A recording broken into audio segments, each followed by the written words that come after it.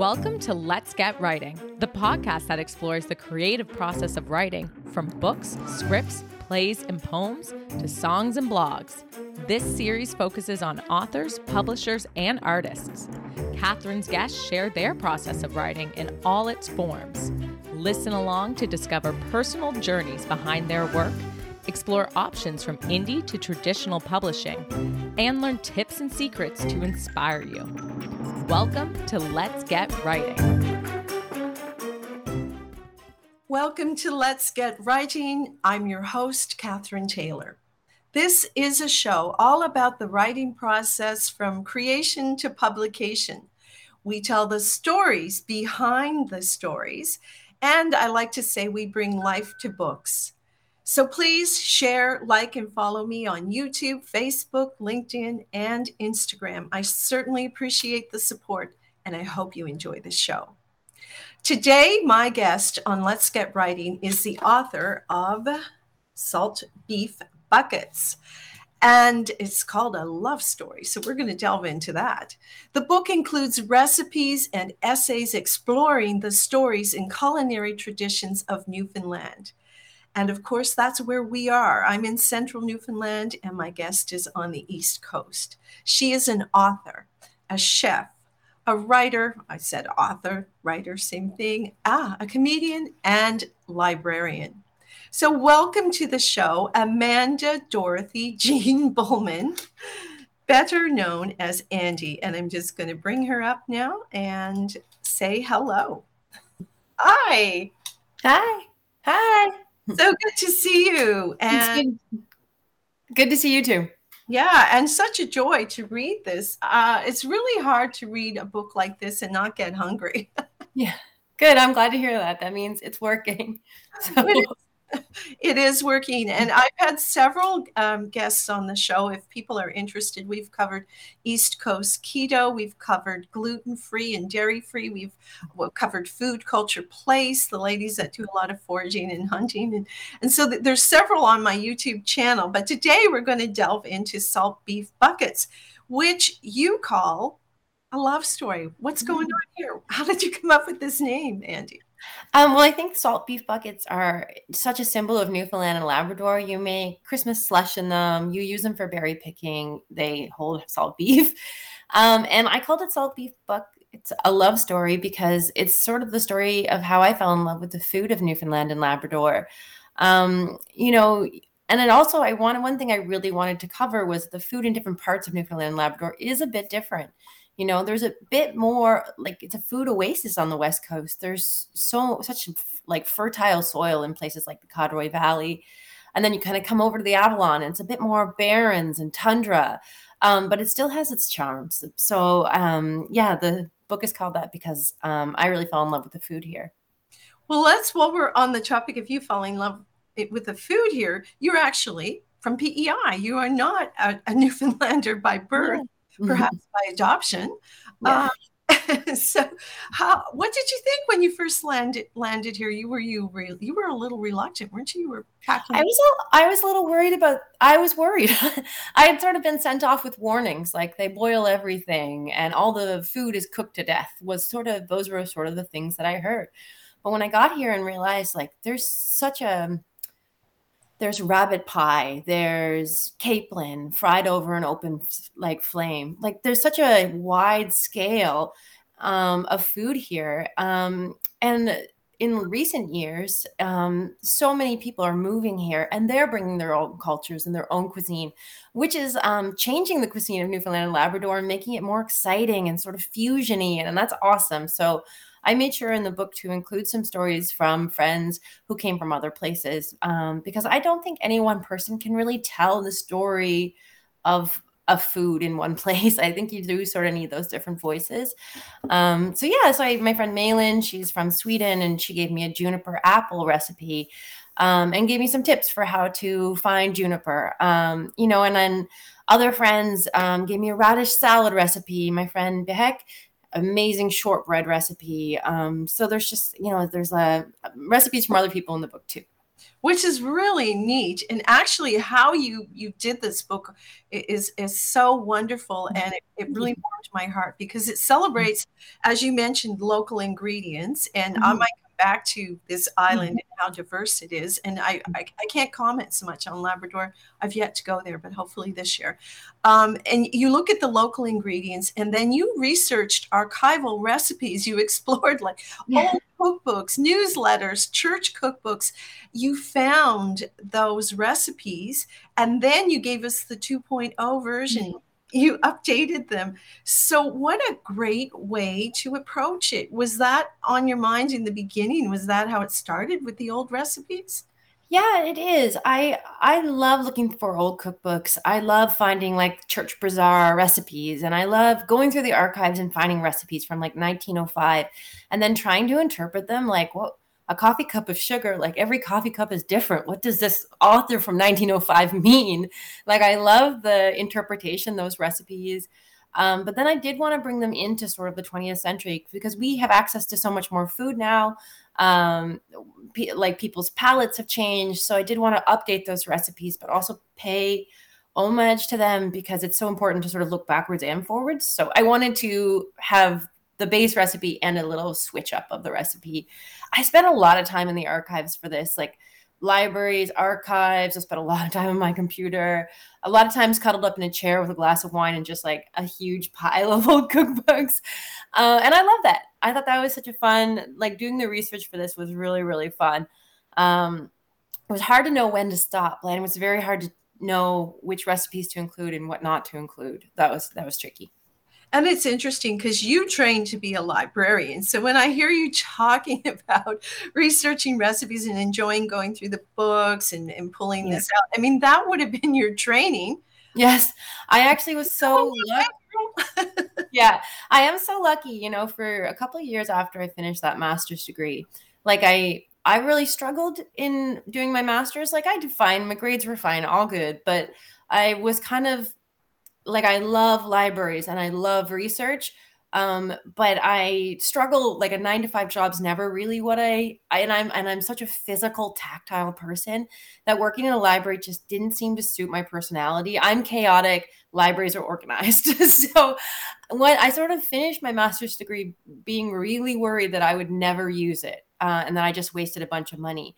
But I have used it in recent years. You know, I do a lot of research and I have really great research skills, and it's so good to have those if you're wanting to write books. So I'm really, and it's really nice to sort of look back and be like, I didn't waste all that money. It got used. So that's lovely. It's interesting how we use our degrees in different ways. It's training that you get, but there's so many applications for what you learn. And interesting enough, even that training to put a cookbook together. Yeah. Having to organize it, how are you going to make it user friendly, entertaining? Yeah. Like you've hit it all, in my opinion, because I'm going to put it up again. And actually, I mean, I have the cover, but it's so much more fun to hold this up. Yeah. In it, you have incredible photography, and it's very user friendly. You know, it's very welcoming, and of course, the pictures of the food, and that's a whole work of art. Lots of pictures of you out in nature doing your thing. Yeah, I got the book contract through an event with the Writers Alliance. I had an idea for a cookbook, and the Writers Alliance does every year in St. John's. They do a pitch the publisher. So you go with your book idea and you have like a couple of minutes to make your pitch, and you pitch in front of Boulder and Flanker and Breakwater. So I did the event, and I was really nervous about the process of that. Like I kind of thought I did a really bad job. But then I took some meetings, like a couple of the publishers were like really interested. And then I sat with Breakwater and I realized that they use a Canadian printer and they print on recycled paper, which I was like, that fits the theme of my book so well. And so I signed with Breakwater. But one of the things that I did when I made my pitch was like, oh, like I'll be the brand. And so that's why there's a lot of pictures of myself in the book. And like now I'm a little like, ooh, maybe I shouldn't have done that because I don't know if I want to be a brand. But yeah, brand. It's interesting, right? Yeah, because you think about how to market a book and you're like, oh, branding. There is an Amazon review where they're like, there's a lot of pictures of the author in this book. And I'm like, oh God. They missed the point. There's a lot of pictures of the author in this book enjoying what she's doing in settings in Newfoundland that reflect the food you're eating. So they just got lost there. I'm not, because Thank you, Catherine. I appreciate that so what I'm much. seeing is you in nature enjoying what you have, and you've got a basket on your side, and obviously you're foraging. So Yeah. I found it inspiring. So I have a different point of view I'm on glad. And I think when people see a picture of someone in a cookbook, it does make the content more relatable. Like, oh, if that person can go out in nature, then maybe I can go out in nature. Mm-hmm. So that's another reason why I included the pictures. I probably am overthinking this whole book way too much. But I'm actually really happy with how it turned out. And my photographer is a friend of mine. His name is Alex Wilkie. And I've worked with him in a lot of films where we both work on a film set. He's an artist, he's a visual artist, and I, for a long time, really admired his photography. So I asked him to do this. And then I got an NL Arts Council grant, I was able to pay him. So that was so lovely to be able to pay someone to do the photography. I would have hated to do it myself. It would have been too much to do the photographs and the content. So it was really lovely to have Alex on board. And when you're working with a good friend, you can be really honest. And you can also, it feels like you're hanging out. So you're not like with a stranger all day. So I loved working with Alex. It was a dream come true. And he has a new baby with his wife, and they just bought a new house. And I know that he's really thrilled with the book too. So that makes me feel good. Like, it all worked out. It is a feel-good book. It is a book that you pick up. And if you're someone like me who's like not an expert in the kitchen and still has to look a lot of things, like cooking for me quite often is like, oh, I got to cook something, but when I hold a book like this in my hands, I go, but this is so interesting. And it inspires me to think, yeah, I can do that. I can go out. I don't know if I will, but I can go out and get nettles, and I can take revenge on the dandelions and eat them. Yeah, there you go.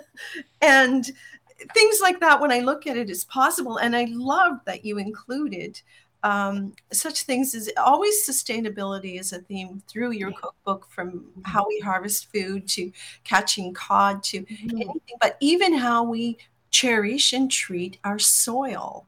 That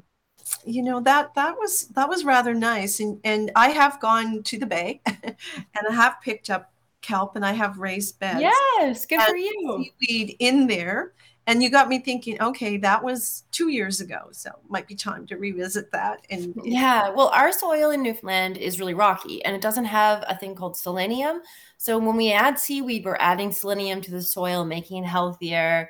You just kind of want to like cover your garden with a little bit of seaweed and let that salt sort of blow off with the wind, and then mix it in. And it's just so good. And it's a practice that's been happening here for so long. So yeah, I'm really glad that you like that. And I'm really glad, working with Breakwater has been a dream. Like, they have been so, well, first of all, they did all this graphic design. I just sort of went, I like it. They had all the ideas.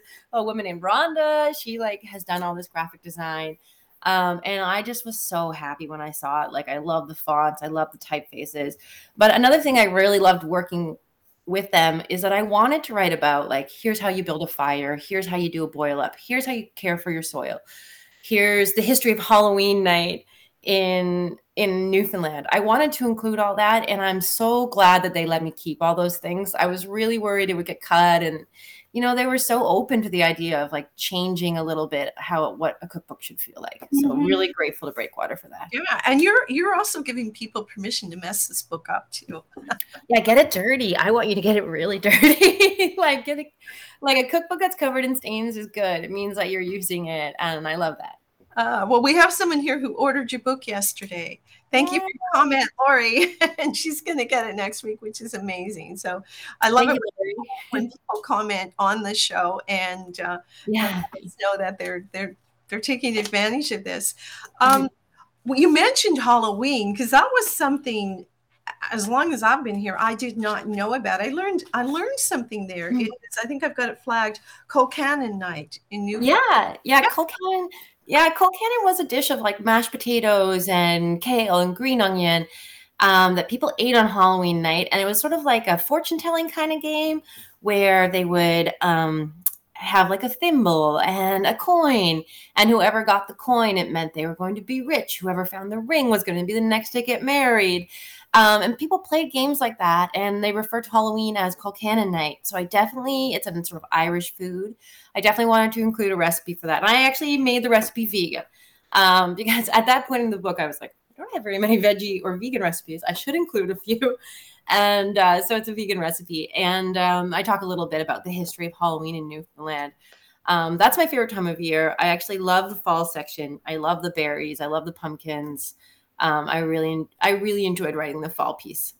Well, the fall is the harvest, and that's when all our work shows up. If we're doing anything at all, it is. I think it's a heartwarming time for anyone in the fall, and we get we get berries through the summer, but we're processing beets and doing all kinds of cool things with food, and so that's a big chapter in there, and it's really great that it is. But you also you don't just stop with food. You talk about other things that people do traditionally in Newfoundland. One of them being rug hooking. So how did that get in there? Well, that was a pandemic hobby that I picked up. I had always admired all the fiber arts, but especially rug hooking. They're always my favorite thing to see in an art gallery, to see in a museum. And I always wanted to try it, thought I wouldn't be good at it. When I took it, so over the first sort of wave of the pandemic, I ordered rug hooking kits, and I couldn't believe how quickly I picked it up and how calm it made me feel. I'm not someone who can sit for a long period of time, but I could sit and rug hook for hours and just like listen to an audiobook. It's such a lovely hobby. And so then I realized like Newfoundland's such a hub of rug hooking. There's a guild here. There are some incredible artists here. And so I reached out to a couple of artists I really admired, and I chatted with them about the history of rug hooking.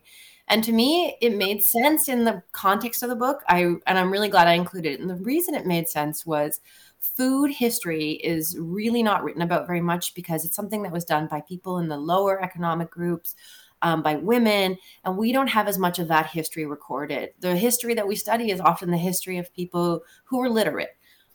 So people who didn't write it, we don't have that sort of history. So craft history and food history, it's harder to trace. And so I felt that because of that, it needed to be in the book. And I don't know, some of the best hooked rugs are from here. Deanne Fitzpatrick is one of my favorite rug hookers. She lives over in New Brunswick, but she's from Newfoundland. She's from the Placentia area, and her rugs are just so inspiring. So yeah, and Winnie Gavine, we're really lucky here. And when this wave is over, if anyone gets a chance to go check out some rug hooking shows, like I can't recommend it enough. The work that goes into them is amazing, and the history of rug hooking is really cool. Yeah, it is very cool. And I would love to have someone on the show. I realize it's not writing, but it's writing in pictures and it's related to our culture. So definitely would be so nice. And that was your quick side journey to rug hooking. Yeah. And also you talked about foraging, and that's growing hugely in popularity. How do you feel about the foraging? I'm sure you're for it. Oh yeah, I love foraging. I mean, I really love foraging. What I love about it is the thing I like to forage for most is invasive species. There are things like knotweed that just take over our yard, but you can get revenge. You can eat it.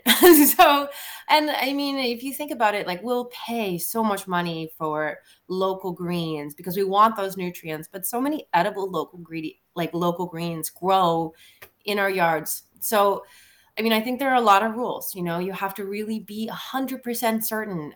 You can go really slowly. You don't need to rush into foraging. Buy a couple of books. Take a course. There are people all over the island now leading foraging tours. You can email people like Sean Dawson of the Bark and Kettle. You can email him questions. He's so accessible.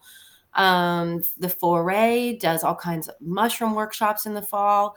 So there's all kinds of ways to learn here. I would just encourage people to learn slowly. But once you get going, there's so many free foods all around us. And like a lot of them are just left in the ground to rot. Or one thing I see a lot of is wild apple trees. There are so many wild apple trees, and maybe the apples are a bit sour. But if you just boil them down, you could have free apple butter all fall.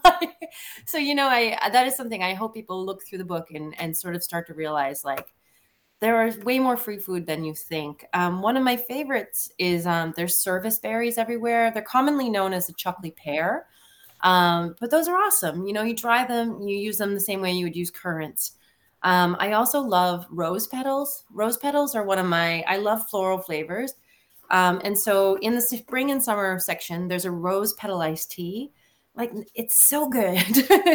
And I make another tea with like chamomile and catnip and dried rose petals. Rose petals are really good for you. So I just hope that people start slow and start with things that are very obvious. You know, we all know blueberry, you know, rose petals, a wild rose petal. These are sort of safe places to start. Like, work your way up to mushrooms. Yeah. And there's a quote in the book, you know, there are old mushroom hunters and there are bold mushroom hunters, but there are no old, bold mushroom hunters. I had that here. And if you hadn't said that, I was going to say that, because it just got me thinking. There was a lady that I knew, and she was very skilled. She was from, I think it was Romania, or I can't exactly say the country right now, Poland. And anyway, she was very skilled at this. And I was in Nova Scotia. She said, let's go mushroom foraging. I was like, let's not. Yeah. She knew it, and she was anxious to show me, but I was less anxious. But I get it. There are people like Sean Dawson, who actually I do have to have on the show. He also has a wonderful cookbook, and so good. Couldn't recommend his book enough. It's a great cookbook. Food Culture Place is an amazing cookbook. Yes, they've been on. Yeah.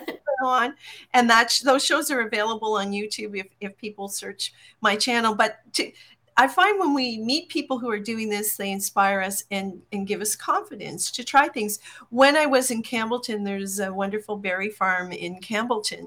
And I went in one day and Sean was there. I met him, and he had finished a workshop. And there were people there from all around Grand Falls and other places who were going to his workshop. So there are opportunities all over the island. And when you mention the wild apples and plums and so on, the Codroy Valley, there's a park ground out there. We have an RV, and I went in there. It was in September. I could not believe apples everywhere, trees and apples on the ground. So I picked them up and I did some of the things you said. I love that. Well, that place is especially more so than anywhere else on the island. Like, that's a bread basket. There are so many great wild ingredients in the Codroy Valley. So yeah, it's a beautiful place. And that is the thing about the island. There are corners and places where you don't expect things. And you go in there and it's just like a whole other ecosystem. And you're 100%. Yes. I think that area especially is like another ecosystem. There's so much growing. So so much growing over there, and so beautiful. And this is a place I like to go every year. But that got me inspired to put apple trees in on our property. That's awesome. Yeah, so I'm trying different things, and I'm learning from these books. I had Todd Bolin on also last year, and he talks about plants in Newfoundland and how to grow and the different. So there's so many resources and people to help. But back to your book, I really want to talk to you about the fruitcake dilemma. Yes. Okay, I have always hated fruitcake. It's always been, I've always thought that at Christmas time, you're having this big, amazing feast. You're having the turkey, you're having the gravy, you're having homemade rolls, and then you get fruitcake. And to me, it's just like ending the sentence in this like terrible way, you know? So I never really understood fruitcake. I thought it was the most disgusting dessert. And then I started playing around with recipes until I found one that I really like. And it is fancy and it is a little expensive. The ingredients are pricey. You know, there's pine nuts, there's bourbon. Like, it's not cheap, but it is a holiday. So, you know, you're going to splurge. But yeah, no, I've come around now. I've started to realize that what's great about fruitcake is that it's like suits the season. It's dense. It's like luxurious. It's the kind of food you eat when you're about to hibernate. So I've come around. I like fruitcake now. That's the fruitcake dilemma. But what caught my eye was that you started out by saying that I really hated fruitcake. And I was like, yes, I know exactly what you mean. I really hated fruitcake too. And then my mother would make a dark fruitcake every year. I had no interest. But in later years, I found her recipe and I looked at it, and it was similar to those recipes that were written without, oh, come on, Mom, like how much of this and how much of that. And so I had to weigh things and figure out. And each year I make the recipe, and I think it gets better each year. I adjust it. But my recipe now includes fruit soaked in rum, lots of nuts as well. You mentioned that. And there's actually even some dark chocolate in this one. Your recipe sounds amazing. I would, your recipe sounds so good. It does kind of sound like you might get drunk off that fruitcake. But well, it is. Yes. It is a heavy cake, and it's really great with a piece of cheese. But what I have come to discover is a new respect for fruitcake. So my dilemma next year will be making one with your recipe and one with mine, and then I'll have a taste test, and we'll talk again. I love that. Yeah, please. We'll talk again about that. And also, there's some pictures of you out there fishing for cod, and we know that when you can catch a fish like a cod on your own line, and fillet it and eat it right out of the water, there's nothing quite like that. Oh yeah, that's the best way to have cod. I feel really strongly about, I'm not a fan of gill nets. And those are long nets that sort of hang and the fish get caught in it. And it might be 2 or 3 days before they're taken out. And so the fish gets full of adrenaline because it's struggling. It's out in the water, maybe dead for 2 days. Gill nets catch all kinds of other things. They catch tuna, they catch whale. A lot of times they're left out and become ghost gear, and they're forever fishing. They're out there for 100 years. So I really am an advocate for hand-line cod. I think if you can catch your own cod, there's no better way to experience it. It's fresh. It's right out of the ocean. And I like to go every year if I can. Yeah, me too. And we've hit some wonderful days out in exploits where the water is like glass. You get on the right shelf at the right depth, and you can catch your cod. And then of course the work is cleaning. Yes, yeah. But it's an experience, and these are things I had never done in my life. And even though I grew up here, it took a whole lifetime for me to get back and discover these things, and discover things like your book, and so much more that I can do this summer with berries. And one particular recipe that really caught my eye was that strawberry rhubarb pie. Yes. Yeah. It's on I was in cream, I think it is. Maple whipped cream. Yeah, I was inspired by Agnes Ayres. There's a great cookbook, the Agnes Ayres cookbook. I think it's a Boulder cookbook. It's really wonderful. And she's got an amazing rhubarb pie recipe in there. But I like mine cut with strawberries. I like all butter crust. And then I love maple syrup. I love the flavor of maple, so I added maple whipped cream. So she was my inspiration for that one. And it's a nice recipe. Well, it looks great. And I want to thank you so much for writing the book and for coming on the show to talk to us and inspire us to try new things this year. Thanks so much. Folks, thanks for joining us. And again, you can find all the shows on my YouTube channel at Catherine Taylor TV. Thanks so much for your support, and happy eating and reading. Bye now. Thanks so much for listening. We'd love to hear from you, so please let us know what you thought of this episode and share your ideas for future guests or topics. You can email us at letsgetwriting@catherinetaylor.ca. Don't forget to subscribe and even leave a review. And if you love this episode, share it with a friend. Until next time, believe in yourself and let's get writing.